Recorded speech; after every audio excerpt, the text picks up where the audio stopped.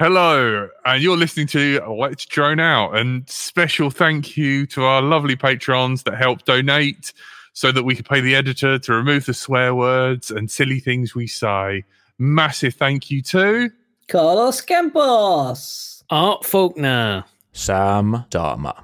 On with the show. Telemetry recovered. Let's drone out.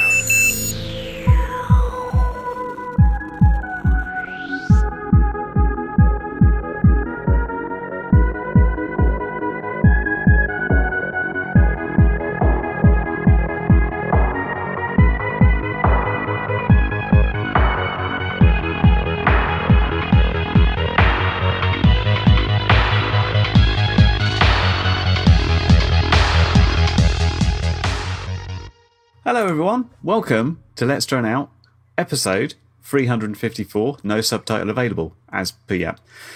We're joined today by Stephen, over here. Hello. Cole, down there. Howdy. And me, I'm Carrie Keating. If you're wondering where Jack is, Jack had to go and have some surgery, scheduled surgery. He's doing okay in terms that he's alive and stuff and talking. Hopefully he'll be back soon, maybe not next week, but hopefully the week after. Tony is away, but on interesting news, he went to see Fossil Stuff HQ today. So hopefully next week he might bring back some gossip and gubbins and stuff about what's going on. So that'd be fun. I wanted to start off this week, if I may, with a video that Wyn Davis has posted onto Facebook for us. Let me post. Is this the one that everyone should take a deep, calming breath before watching? Or 10. I think it. you might need to. It's about. It's called "Arrested for a Drone That Wasn't Flying," which is. I'll describe it to you because we are an audio podcast at the end of the day. This guy is in a sort of a city centre and he's walking around with a Mavic controller with his phone in it, looking at his drone footage. And someone comes up to him and says, "Oh, you need to get the drone out of the sky." He's like, "I'm not flying the drone." Wanders off. And then the police come and ask him the same sort of question. The problem is with this guy, now he wasn't flying at the time. Quite why he decided to have his controller out and his phone in it to look at his footage is another question. But yeah, I've got to say, I've watched a video through and I wanted to take my truncheon out and beat him to death because he was so obnoxious and rude. All he had to say to the police is, "I'm not flying. Look, it's in my bag. I'm just this is old footage from my phone." I don't quite know the guy's problem, but essentially he was so narky and annoying to the police that they arrested him for all manner of things, including not giving his details. They were talking about breach of the peace, breach of peace, yeah. And they was, I mean, he had a Mavic Mini and he was flying it earlier and he seems to think he's exempt from any law because it's under 250 grams. Thus, he should be able to fly over buildings without a spotter and stuff and just do what he likes. Well, I did watch that as well, and I saw that. I guess it was based in Preston, if I'm not mistaken. But I'm not sure if I'm not aware of what the regulations are out there because I'm in Canada. But he was going on about how something along the lines of, "Oh, it's sub 250 and there's no regulations here as of now." But who knows? Well, right? the lack of training for the police, unfortunately, they do suffer a bit because training police to accurately be able to recite CAA regulation isn't top of the priorities. People are getting stuff stolen and being stabbed, and that's slightly more important. They get the paperwork right for that than being able to recite exactly what the weight limit is on a drone and how far away you're allowed to fly it and in which areas you can fly it. Yeah. But at the same time, I'm pretty sure that Preston city limits don't have a special jurisdiction that allows a different set of aviation law to take effect. Maybe it's the case. I don't live in Preston. If you're all up there, I don't know, jumping off buildings in wingsuits and doing God knows what, landing helicopters in your front garden's wonderful. But I don't think that's the case. So I think it was an interesting video, but I think he got arrested for basically not giving his details. As far as I can tell, if you're a suspect of a crime, then you are required to give your details, and refusing to give your details you can be arrested for it, and that's what he actually got arrested for. I would have arrested him just for being a massive knob and being annoying, Yeah. but I don't think that's an offence that you can actually do anything Well, with. But, yeah. Luckily, he was up there. I think if he was down London way, he might have accidentally fallen down a flight of stairs with help from the Met. So so. could have gone. But, worse. you know, I think a lot of us sometimes get worried about, like, oh, you know, am I going to be okay? I'm flying without a spotter in a field 6 kilometres away from anybody. I wouldn't worry. We've got people like this flying around cities and calling. The only redeeming factor I found in this video is he kept calling the police both Muppets and Joeys, and I haven't heard the term Joey for about 30 years. And I think a lot of people will It's a be small too young to kangaroo, even isn't it? remember what that means.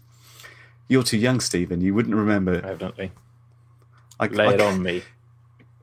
It refers. It's a very bad thing. It refers to a disabled person that was once featured on Blue Peter, UK a UK children's TV program, and then it spread around schools basically that if you didn't like something, you say you're a Joey, because that's what children do.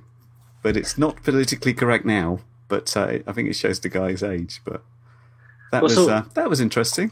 Like For sure. my sort of take on it was because I do watch a fair amount of videos, whether it's Canada or US based, where you see these guys that are getting arrested, or not necessarily even arrested, but they're pointing cameras at police, or they're kind of like baiting police in a way, but then they say, oh, give us your ID, and they say, well, I'm not required to give you my ID, and it's basically just a pissing match of like who knows the law better. And I mean, at the end of the day, I feel like the police are going to probably win over a random guy. And usually in those types of situations, your best bet is to be polite, follow the instructions as officers are giving you. I mean, I guess I can see the argument, though, in a way where it's like, oh, it's sub 250 and I wasn't flying and my drone wasn't even in the sky at this moment. So why am I in handcuffs? And like it's kind of a messy. The whole situation seemed quite messy, but either way, it could have gone a lot smoother had the guy been a little friendlier, maybe. I know. I don't understand why someone's first reaction to someone checking with him is anger and aggression, and he was really quite. He sort of tried to sort of go away and just say, I'm not flying a drone, and then literally with a drone controller in his hand tried to sort of walk away. Also, this is a guy who's quite. He's filming the whole thing, and I'm slightly suspicious about anyone who goes into a situation with the police and thinks, yep, right, beforehand, I'm going to check my ISO levels, make sure I've got enough disk space for this one, and off we go. You've got an agenda if you're doing that. Yeah. And the other thing, too, is like if he was merely reviewing the footage from his Mavic, does it even need to be connected to his controller to be doing that? No, So A, he was recording. B, he probably knew that the police were kind of after him. He had his Mavic controller out, or C, or whatever letter I'm on now. But it's just so many things in a row. It's just kind of like, what are you doing, man? Like, if you're going to fly your drone, Clickbait. do it and do it and put it away and get the heck out of there. Or like, I don't know. It's weird. Oh, Wynn's giving us some updates there, saying he was flying in an emergency incident area. So yes, he got I there did, earlier to look at. Someone mentioned about a fire. I did notice that there was flashing lights. Yeah. Yeah. So obviously the emergency services were there. He probably brought it in when they got there, but I don't know. It's like, why'd you walk around with your controller? It does seem like he's just being a troll, doesn't it? It's like, yeah, come and get me. There are better ways to get clickbait video than this. Yeah. This is not helping anyone at all. I mean, go film a cat. There's like turning your Mavic on in your house and the police coming and raiding your house. That's a bad thing. This, I thought the police were really quite well controlled. I would have had the taser out. Well, my weird thing was too that I sort of thought about it was they did seem to chuck him in handcuffs relatively quickly, like, but he was kind of being a bit like belligerent or whatever the term may be, right? So, but in the end, I think he ended up getting away because the constable or the sergeant came over, and then I think at the end he was free to go, but I don't know. Yeah, and I'm sure he would have been a lot sooner if he'd have just opened his bag and said, "Here's my drone." it's in here. I don't have to show you my ID. I'm not I don't showing have you to show you anything. anything. Yeah, it's But- like, Yeah, and I did check it, and I think I'm right. I'm not an expert on the law, but if you're a suspect in a crime, which he was, and the police asked you for your details, then you have to give them the details, else they can arrest you. So they seemed okay to do it. yeah, Well, there you go. it's one of those things where it's like,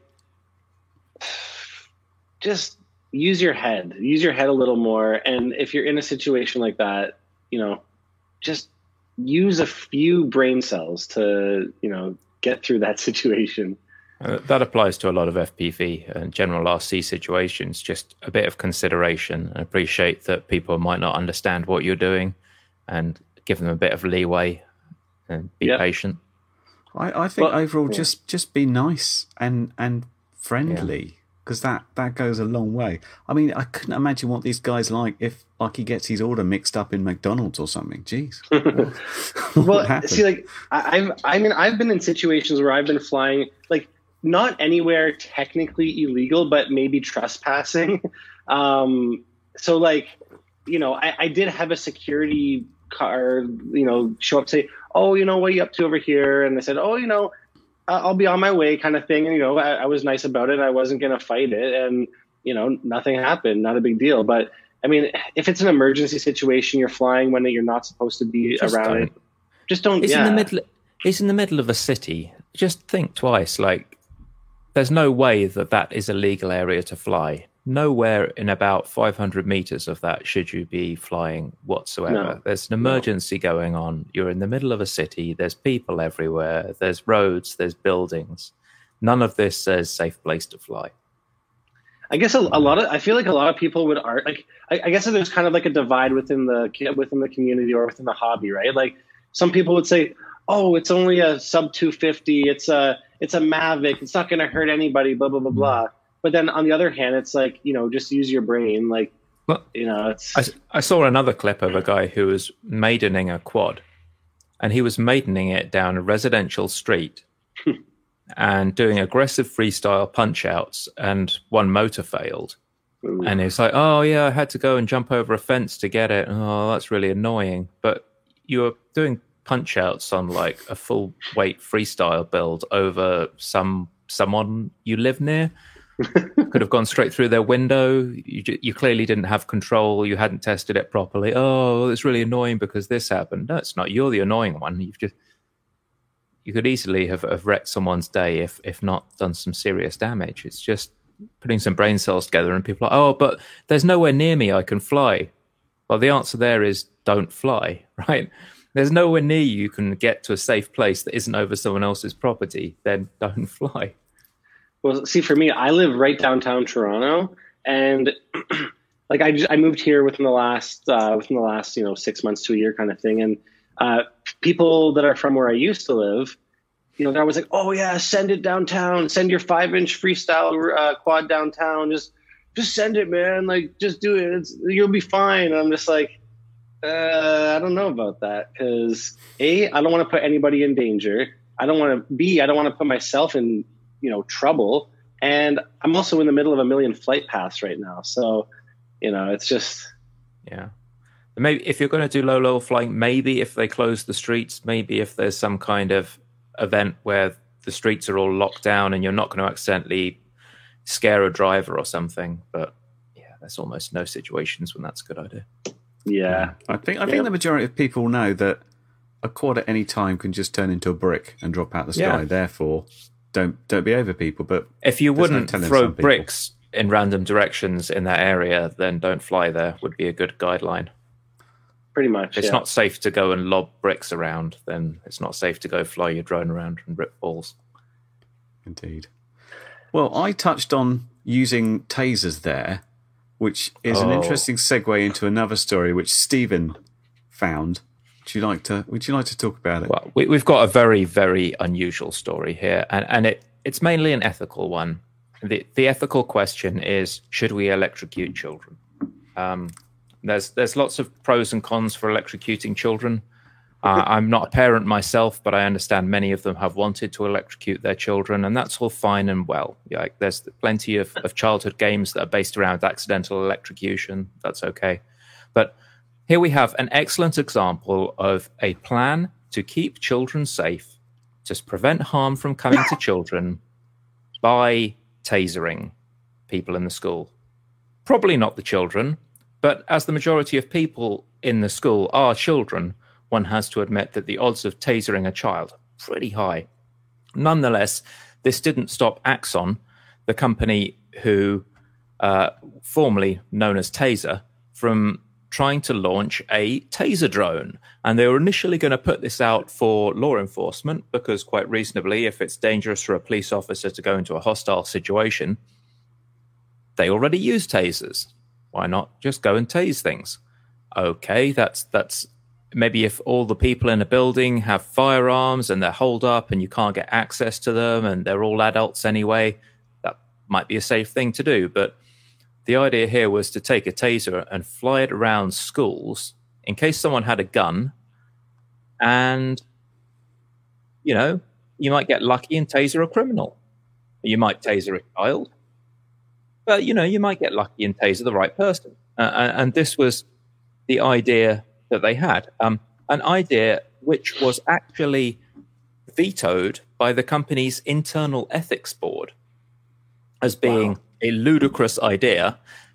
They only allowed just to be clear, this is an ethics board of a company that produces tasers. Yeah. So its bar's pretty low. Yeah. So they're like, hey, how can we sell more tasers? Well, we've got to do it the right way by tasering the bad people. And their ethics board is like, this is a terrible idea waiting to happen. You've got a school of maybe several thousand children with a handful of adults in it. And you're going to fly around and be like, yeah, that's a kind of big person. They're probably the one with a gun. Let's tase them. And you hope that, you know, that wasn't a child and they didn't have health problems and you didn't just kill someone's kid by tasering them or tase them and then they fall down a flight of stairs and break their neck, or any one of a million fun things that could happen with high voltage and people. The company's own ethics board rejected it, and the company then, of course, did the sensible thing and launched it anyway, because that's what you do when your own internal ethics board says this is a publicity disaster waiting to happen. You should never do this. So then the company's ethics board resigned. 9 people on the company ethics board resigned, and they tried to backpedal like a kind of Indiana Jones hanging off a cliff, backpedaling furiously at this point. It's just an amazing thing that someone somewhere thought this was the way to deal with guns in schools. It's to go and fire tasers around the school. Well, I'm afraid and maybe in the it's US, because I'm a privileged the answer European. is to never reduce the gun numbers, is it? It's always to do something else. Good news, as soon as Banggood have a copy of it, I'll be reviewing it around my neighbourhood, finding neighbours to tase. Bzzzt. Finding I can't believe that dogs off the leash. What's the emergency? School shootings are a crisis, I agree. But Axon, on its own best timeline, isn't going to come up with anything for a couple of years. Why was it necessary to jump ahead like this? That was the company's own spokesman. And they were just like, well, any press is good press. If they do, it better have like a 4K FPV stream, or at least like a high res, so you can actually make out who you're trying to get after. And the operator better be good at operating the damn thing. Well, they're not going to have like Evan Turner or some guy, are they? It's just going to be like Joe Schmo on the controls, like bumping into walls and trying not to get stuck on the ceiling. He'll just be like glued onto the ceiling, I'm sure, after the first corridor. Oh, jeez. Yeah. I think it'd be good if it was completely autonomous, and then it would just have to try and determine who it was tasering. Yeah, we just need AI to determine, that face, that's a bad guy. With a speaker on it. You have 10 seconds to comply. I feel it would be much better if you get one of those Boston Dynamic proper walkie robots, because they are frightening just without a gun. They could just splat somebody completely. Send them into a hostage situation. It'd just be like RoboCop coming in. Just or even like one of those Robo Dogs. Yeah, those Robo Dogs should just have a taser on it or something. Yeah, and spots can open doors as well, which is something like It's a bit like we used to in Doctor Who. Oh no, Daleks are coming! Quick, go upstairs. They'll never get us there. And it's a bit like, yeah, send the drone in. Oh, hang on, we've come up against a door. What should we do now? I think we're thinking too small about you can this, get the guys. little thing. Just put a large conventional warhead at the center of every school, and then if there's a shooting incident, you don't negotiate with terrorists. Just blow up the school. Just done. Yeah, I don't know if that would go over too well, but might be expensive too. When was the first school shooting or murder? We should say, because it is murder. It's got to be 20 years ago now, hasn't it? 2025. It's been Got in the press. It's been an ever progressing thing in South Park. Now, if you've ever watched the South Park episode, I lately, love that. Yeah. the shootings are going off non-stop in the schools. They're just wandering through the halls, and there's bullets flying. And not only one of the parents actually notices that they're happening. Everyone else is just like, yeah, that's normal. It's fine. Yeah, another day in the life. Yeah. Exactly. Hey ho. On slightly more positive news, there looks like there's a good trend. The global freight index is doing nice things. This is the index that tracks how much it costs stuff from China to reach you in Canada, us in Europe, mainland US. And obviously, a couple of years back, things were going completely down the toilet. It looks like the time for a shipping container to get from China to the US or China to us, roughly the same, pretty much doubled. And now it's coming back down.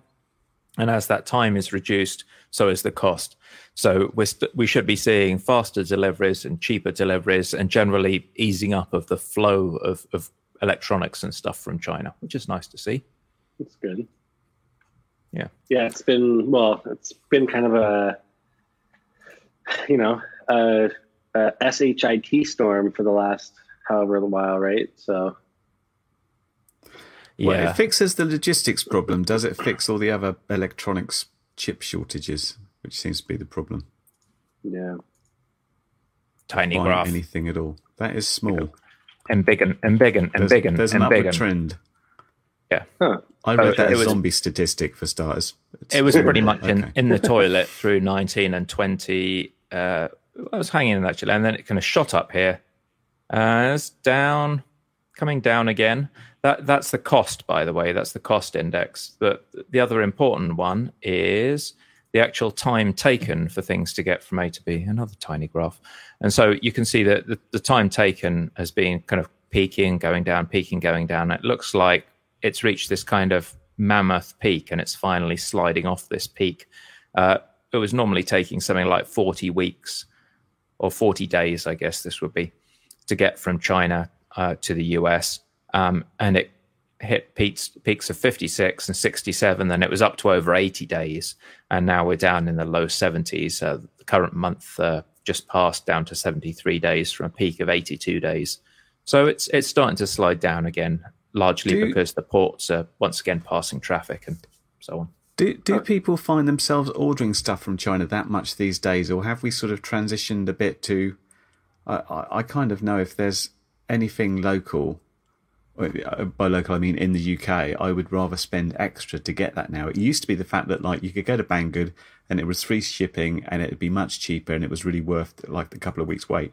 These days it's like shipping costs money, it's not necessarily cheaper at all, and I'll just search for somewhere in the UK to get it. I don't know if that's... What's your experience like in Canada, Cole? Is it getting everything local there, or are you still shopping in China? For the most part, I've pretty much only ever ordered stuff locally. I did order like a couple things off Banggood. It was like certain screen protectors for like the run cam that I couldn't get locally, or like I've never really bought anything major from like directly from China. As much as I can avoid it, I will, just because luckily now where I live in Toronto, I can actually drive for maybe about 20 minutes and go directly to a rotor store, which is kind of cool.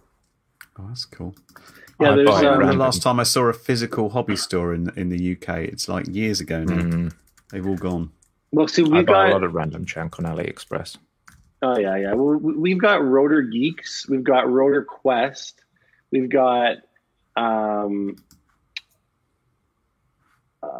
Roto Rev. Those are like the three that are basically within the Toronto area. And I mean, if I can either go there or order from them, I'll do it more so than having to wait a couple weeks, I guess. Yeah.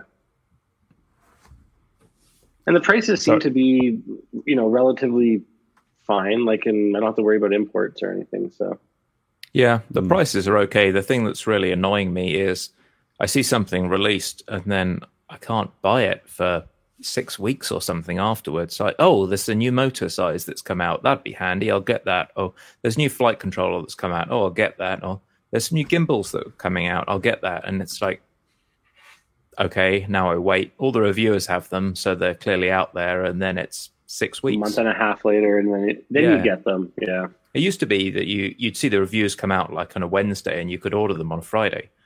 Not so much anymore. Huh. Yeah, I wanted to build a little silly 2S drone. This is a little 2-inch that's modeled after a big drone. Sub 250 gram FPV, thank you very much. Lovely little frame. But I wanted the flight controller for this. It's taken something like over 2 months to get this flight controller. An all-in-one board with Express LRS and 2S AIO. It's been available for ages. It's part of the Mobula 6. But dead slow. Really dead slow. So it looks like Drone Droid said SN Hobbies in Vancouver has the best price in Canada. I've never actually heard of SN Hobbies before, so thank you for that. I will definitely put that on the check or on the note list there. While we're talking about China, I actually had this order open in Banggood, and I left it from April until about last week, and then I cancelled it, and I bought it from a UK place. It was actually £5 cheaper to buy in the UK than it was from Banggood, which is a reversal of what we come to expect. Well, the only exception here is Caroline's bought a new Talon Rebel ordered from Banggood, which looks a lot like, I've just looked it up, it looks like all the other Nano Talons. I'm not sure if there's a difference there. Maybe a 1,000mm wingspan. Maybe that's it. It's bigger. A nice looking fixed wing plane though. I like a Talon. But yeah, I guess support your local hobbies. If you've still got a store near you, then keep them in business. And there's not many physical stores, but there's at least local web stores that are pretty competitive these days with China. I think we've all noticed that recently. There's no big saving. Yeah. How much tension do you put on your gimbals, Cole? So I've been fiddling around with it a little bit here and there because I wasn't really. When I first started out, obviously, I got a brand new radio. They were relatively tight. So I went in and I loosened it up to see how it felt. And then I didn't really like it too loosey-goosey, so I tightened them back up. I do prefer actually a tighter gimbals. Just for some reason, I don't know what it is, but it just feels better for me. Just kind of go in and tighten the tension on them, and that's the right term. But yeah, I don't know. I do prefer it to be tighter, especially on the throttle. I don't like the throttle to be so loose that it just kind of flies off by itself. I do like to sort of feel a bit of resistance with it for some reason. Right. So I had a post from Failsafe. He's been on the show before talking about bits and pieces. He had to change the screw on his gimbal because it seems he actually he managed to snap it clean off. Oh, no. So he clearly likes a lot of tension on his gimbals. Quite impressed by that. I've never heard anyone actually tensioning the gimbal so much that they snap the screw in half. That's impressive. That's well weird. done, Failsafe. Well done. I don't mind working out loose on that radio, but I need to feel a slight ratchet. Oh, okay. It's super easy to move, but I can just feel like there's a little bit behind it, if you know what I mean. You like that little clickiness, eh? Yeah. So I experimented with that as well because I was like, the thing is, I feel like when they're too loose, it might get out of place. Say I'm really locked in on my throttle. Well, if it's too loose, I might go a little too much or a little too less, and then either run into something or overshoot kind of thing. I did experiment with the ratcheted, just a slight bit of ratchet on it, and I thought I liked it, but I don't know. I reverted back to the smooth tension opposed to the throttle or the ratchet, I should say. I've flown someone's radio with a ratchet on, and I genuinely thought that the gimbal was broken. I was like, "Oh, you need to replace these gimbals. They're worn out, man. They're completely screwed." It's like, "Oh no, they're supposed to be like that." Well, actually, there was a group of guys that I've flown with before, and one of the guys was like newer to flying and whatnot. He didn't even know that. Basically, he didn't know that there was such thing as not ratcheted, because his radio came ratcheted, and he didn't know anything else. So basically, the one day we were flying, my other buddy basically took apart his radio and fixed his gimbal and took the ratchet off, and he was like, "Whoa." He's like, "This is a whole new world." Yeah. I find these days when I'm trying to hold those lines, I kind of just lift my hands off the sticks a little bit and just be like, "There, that's nice." I'll just leave it there for a second and let it carve through the air a bit, and to try and avoid that feeling of constant adjustment that you get when you've just got a nice angle and you don't want it to wobble. Yeah. People are calling the ratchet idea very old school, which is pretty much me. But I've got a lot of radios. Some are just smooth movement, but some, and I know what you say about ratcheting. It's like literally, it's like if I go to that, you can just move it that one position, and it's going to act very slightly differently than the previous position, and you can just leave it there. But go ahead, let's see the radio, Stephen. So I've got the worst radio in the world with two gimbals that are each worth more than the radio. I've got the yellow rubber ducky radio for those on audio, the T8SG V2. This is the Plus version, and it came with Hall sensor gimbals, which I thought were jolly fancy. It's running Express LRS in the back. But what I've done is I've put the CNC Alloy Radio Master AGO1 mini gimbals in there, which are meant to go into a Zorro. But I thought, oh, what the heck? And I just shoved them in there and, off to the races, which is quite a laugh. So, yeah, the gimbals are probably worth each more than the radio. I had to carve up the JR bay a little bit because the tensioners are on the other side. So there's a couple of slits cut in the JR bay for ease of that. And I can actually adjust the gimbal tension without taking the radio apart. So you could call that a feature if you're being generous. Handy. Yeah, that's my old radio that I learned on, and it's now got a shot of fancy alloy gimbals, as well as being able to run Express LRS at 1,000 hertz when they finally drop that. I really like the school bus yellow color of it. Yeah, it's so stupid. It's also got an OLED screen. So let me just turn this on. The screen is OLED and it's yellow on black, which is kind of unusual. Just to go. It's a nice. I think Shady's coming to the definition of more money than sense. I think Stephen gets very bored and he has to go and buy stuff relentlessly all month, and then he's like, "What shall I do tonight? I know.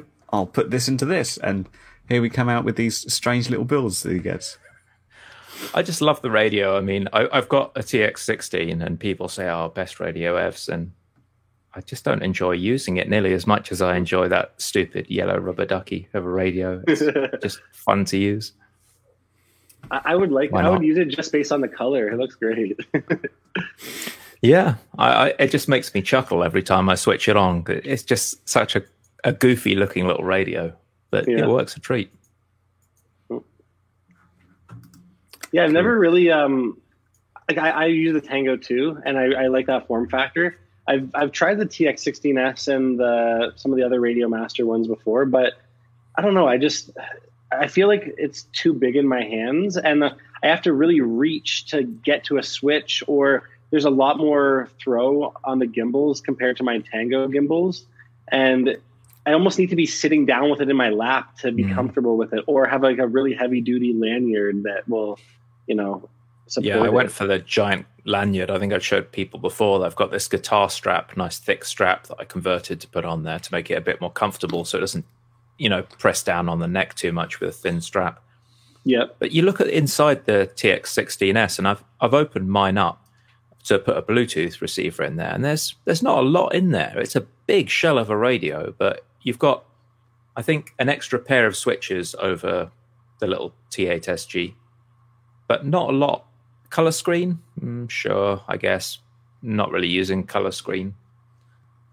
It's just, I don't I don't find that there's enough to persuade me to use the TX16S. I think in time there will be, but the software hasn't caught up with what that radio can do. There's no real use for the color screen. It is. I mean, I have a Tango 2. The screen is only like barely an inch squared, right? Like, and it does everything I need it to do. I mean, as long as it arms and turtle modes and air modes or whatever you want to say, like it's perfect. Yeah, I have problems. Yeah, those both work just fine. I mean, this is the thing. Screen. As far as screen goes, there's literally it's setting up your model. And then, of course, when you're flying, goggles are on, so it's no good having pretty pictures on the screen. Yeah. It's only useful if you need to change something, and then I'm worried more about seeing it in the sunlight, or if I've lost it and I'm looking at I might look at my GPS telemetry or my signal strength to like, where's my quad gone? And that's about it. Other than that, the screen might as well be off all the time. Yeah, flying. I must admit, I have VBAT on there, and I have like current statistics, so I can just look at the end of the flight, and because I don't get the screen at the end with DJI, so I have like my low battery and high current watermarks just so I can check them on the radio. But other than that, not really anything. This episode was recorded in front of a live online audience, downloaded and edited to make sense when it's played audio only, censored to please the iTunes people, hosted on the internet, forwarded through to your podcast provider, downloaded, playing on your device, and is now playing in your ears, all thanks to our Patreons. Consider joining them and you'll also get other online benefits. Find out more at patreon.com/Let's Drone Out. Yeah, actually, I did have to set up my my first quad didn't have OSD. It didn't even have like an OSD board or anything on it. So my camera, my run cam was basically, I had to get VBAT from like the PDB, I guess. So I had to put a switch. I basically did a logical switch where my radio would tell me what so basically the camera, I crashed, and then the OSD with the VBAT stopped updating.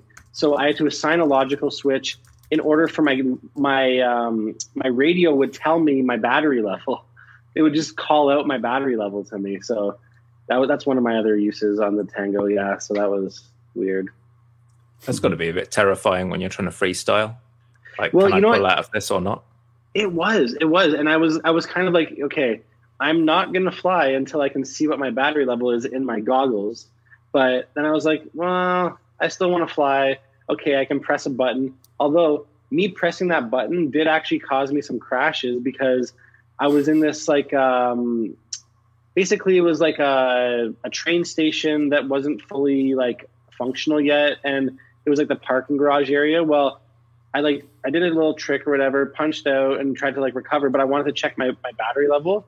Well, that split second of me not paying attention to my sticks and more paying attention to pressing that button, I lost a bit of control and crashed into a railing. And I was like, oh, great. So, but I've since mitigated that issue, and I now have. You since have a flight controller with an OSD now, or are you still? Well, I have. I have a Wolf PDB that tells me. Sounds like someone must be using KISS. Yep. Yeah. Yeah. I'm a KISS boy. Influenced by Jack. I've got one of my slight issues that I've only done about 4 times now is I don't fly with air mode always on because I want to have air mode off when I come down to landing because I want to drop throttle and have the prop stop. And about 4 or 5 times I've clicked the wrong switch and disarmed it mid-air instead of bringing it out of air mode. And it's just like clunk. Wrong button. Okay. Yeah. I should go and sort that out. Yeah, that's it's not fun. Yeah, especially if you're like 10 feet off the air and you come crashing down. Yeah. Yeah, I mean, normally I fly just in the field and there's reasonably long grass, so it's not usually a problem, but it can be annoying. The worst disarm thing I had mid-air is when, this is how old it was, I used to do stick arming back in the day, which was right stick down to left stick down to left and something to do with that one. And what I did, I that's why no one used to do trippy spins. I flipped my quad upside down and I lowered the throttle and I was just letting it sort of fall. And basically it's like "Oh, I'm disarming because you've put your throttle down for this long. Therefore, you must have landed." And it was back in the day when you had to be like 10 degrees to level to arm, so I couldn't rearm it, and I just watched it for about 15 seconds fall down and down and down and down and splat and broke a camera. That was a weird one. Yeah, I remember the panicked like FR Sky no RX message, like what, why, how, quick, flick, flick, flick, flick, flick. Try and throttle down, disarm, arm, throttle up. It's not fun. No. Well, I remember when I first started out, like my first couple flights, I would freak out, and then I would have this instinct to disarm like immediately, even though I was like 50 feet in the air, and I would always try to recover from a disarm in the air, and it just never worked. I never, like, I would try to rearm, make sure the throttle's all the way down, but I would just come crashing right down.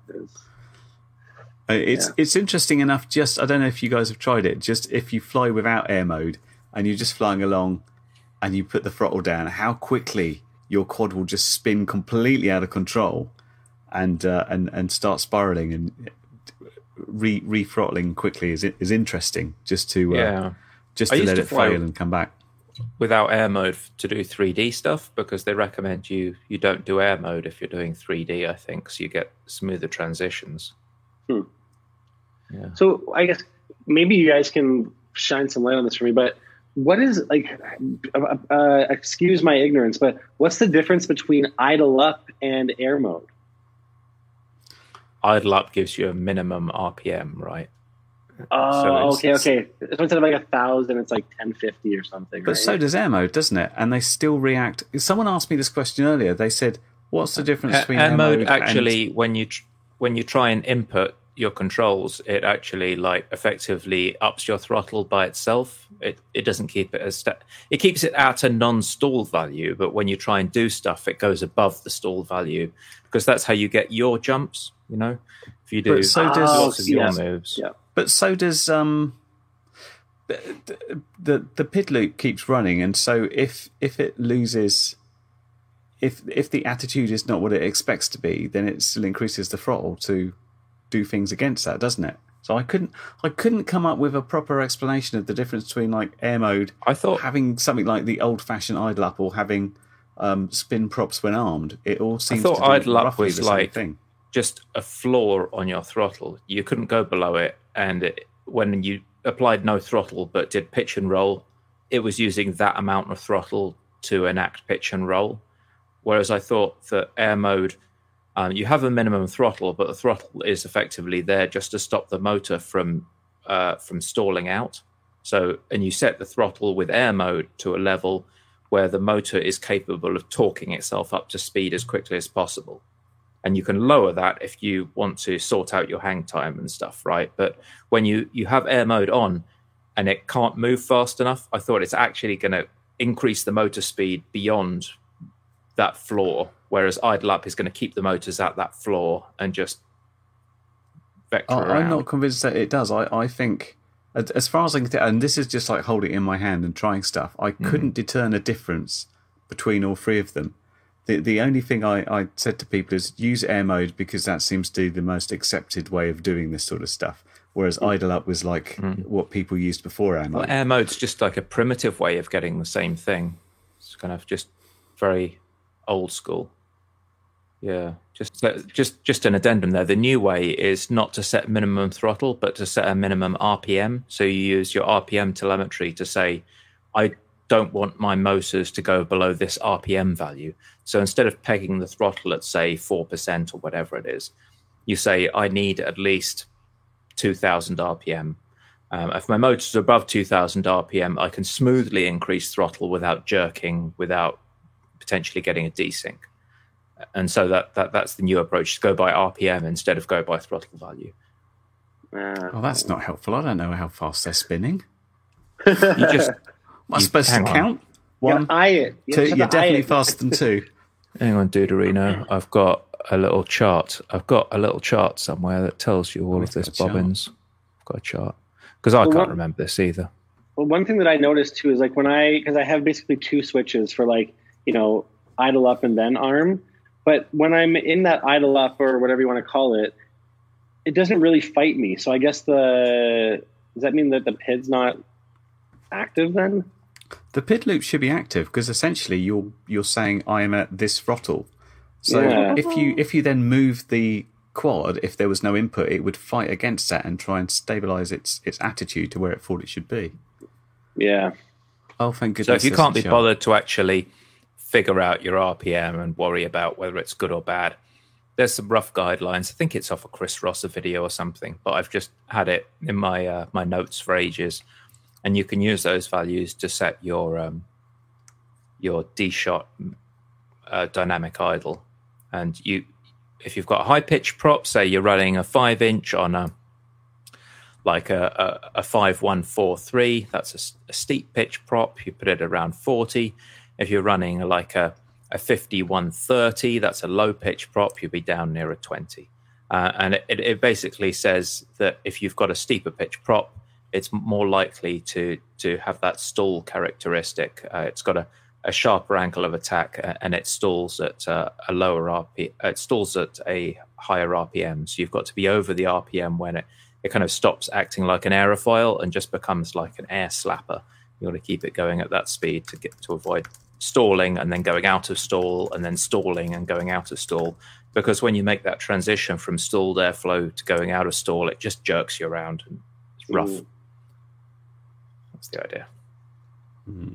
So Well, talking of Betaflight, as we were just before, using your insider knowledge, Betaflight 4.3 has been in release candidacy since January. And 8 days ago, they said release candidate 7, it should be the last one and we should have it out within the week. What's going on? Why isn't it here? Because I want them to get on with 4.4 because 4.4 includes the enhancements So there was to rescue mode, so rescue mode becomes a proper RTH mode. You know how when you write software and you think everything's good and it inevitably turns out that you just forgot to look at the bad parts? That may have happened a little bit. There was a bug where someone noticed that when they enabled GPS rescue, it was not good. Not good at all. Decidedly bad. Like, didn't so much rescue as just ditch. No one wants that. That's one of the features So that of was GPS fixed. rescue. That was fixed with RC7, but in order to fix that, they had to open up the can of worms that is the Betaflight GPS rescue mode, which apparently changes flight modes. It changes the hold values for your RX channels. It does a whole bunch of stuff, which has been in there since version 3.x, and no one's reviewed it in a long time. And I think Chris Thompson dived in there and he started to review it and made a lot of changes. And that is why everyone's being a little bit cautious, because they want to be sure that it's not worse than it used to be. He's released a video. He's got the work split into the make sure GPS rescue doesn't just ditch you. And then there's a larger change that's coming in where, oh my God, this is a simplified GPS rescue where he's cut out all the old cruft code. And now it just disarms cleanly and lands within the same kind of 2-meter landing zone as you took off and doesn't torpedo into your head like a guided missile or anything.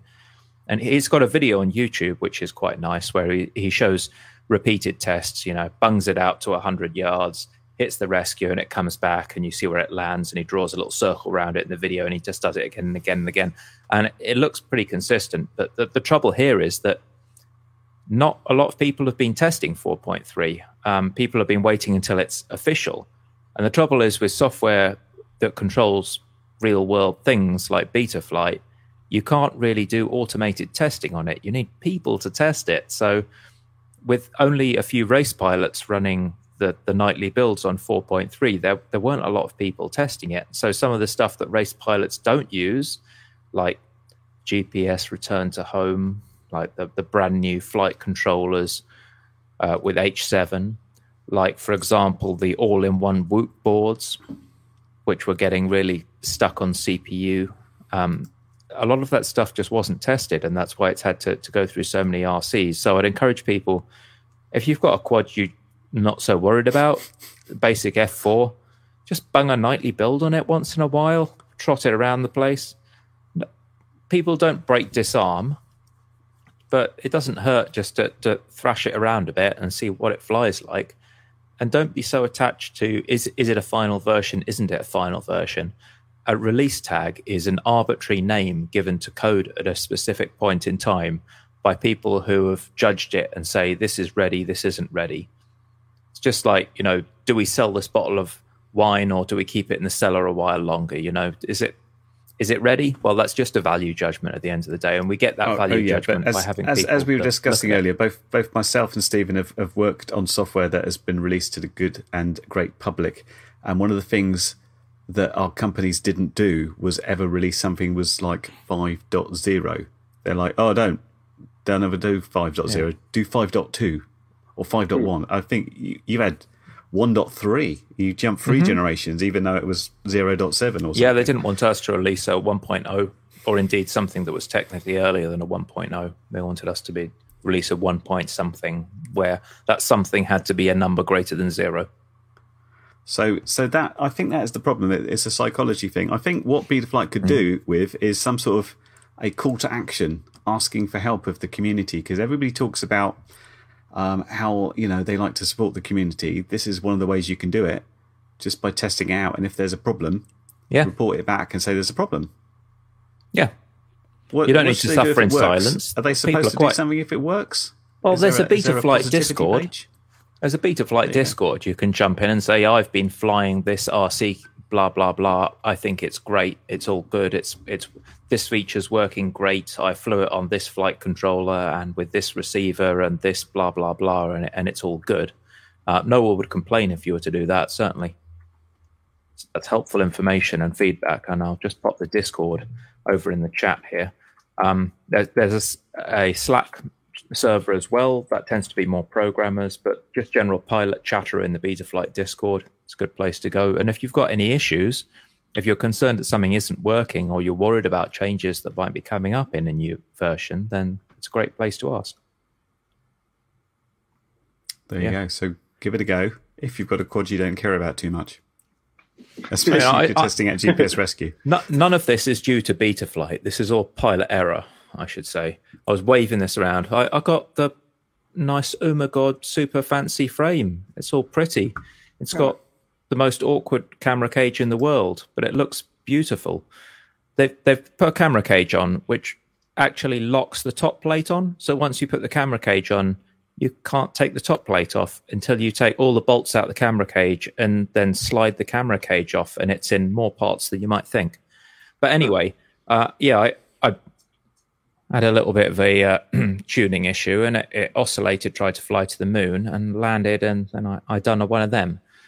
So I was a little bit sad after having seen videos of this repeatedly flown into things at high speed. I thought it would be a bit stronger, but it is not, and there are no arms available, which is a bummer.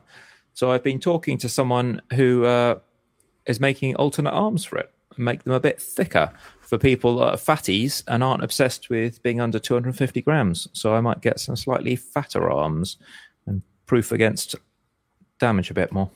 So I had one other thing I was going to mention, and that is about Velocidrone. People fly a Velocidrone? What I noticed here, and Ashley Davis, who's like lead developer of Velocidrone, is talking about going to I/O, and he said, I'll have this with me. And it's basically a tablet with Velocidrone running on it. So they've developed a mobile version. I like to think that Velocidrone kind of watch what I do on my sim and then get inspired by that in some ways. In various things have popped up there that I thought I did that first.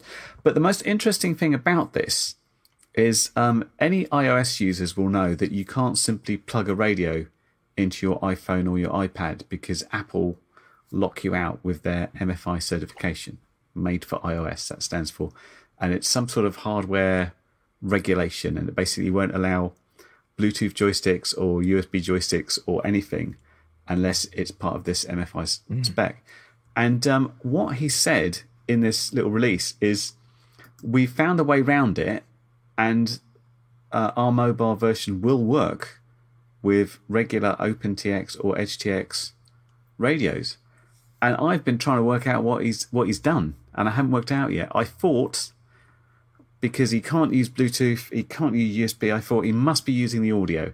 He's using the trainer cable, and he's reading the audio, and he's reading the PPM stream, and he's getting it from there. But I've tried to replicate it, and I can't make it happen. At least in Unity, I can't generate a waveform, so I can't figure it out.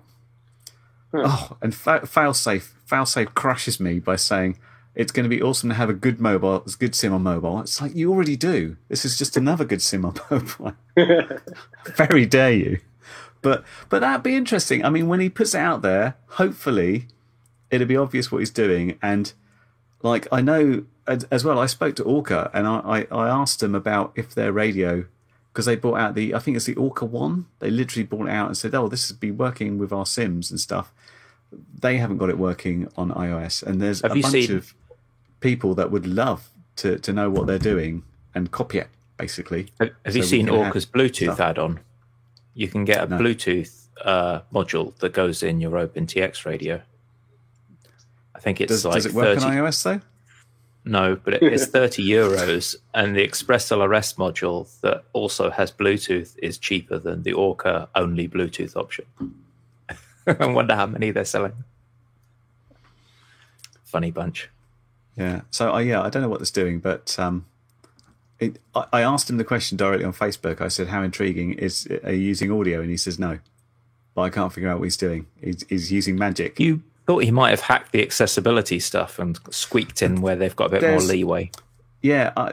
So in iOS, there's accessibility stuff. So if you've got any sort of disabilities, there's also these special things. So if you've got problems with your mobility of hands, then you've got sort of special interfaces like great big joysticks and things. You can nod or make noises, and it will operate the iPhone for you.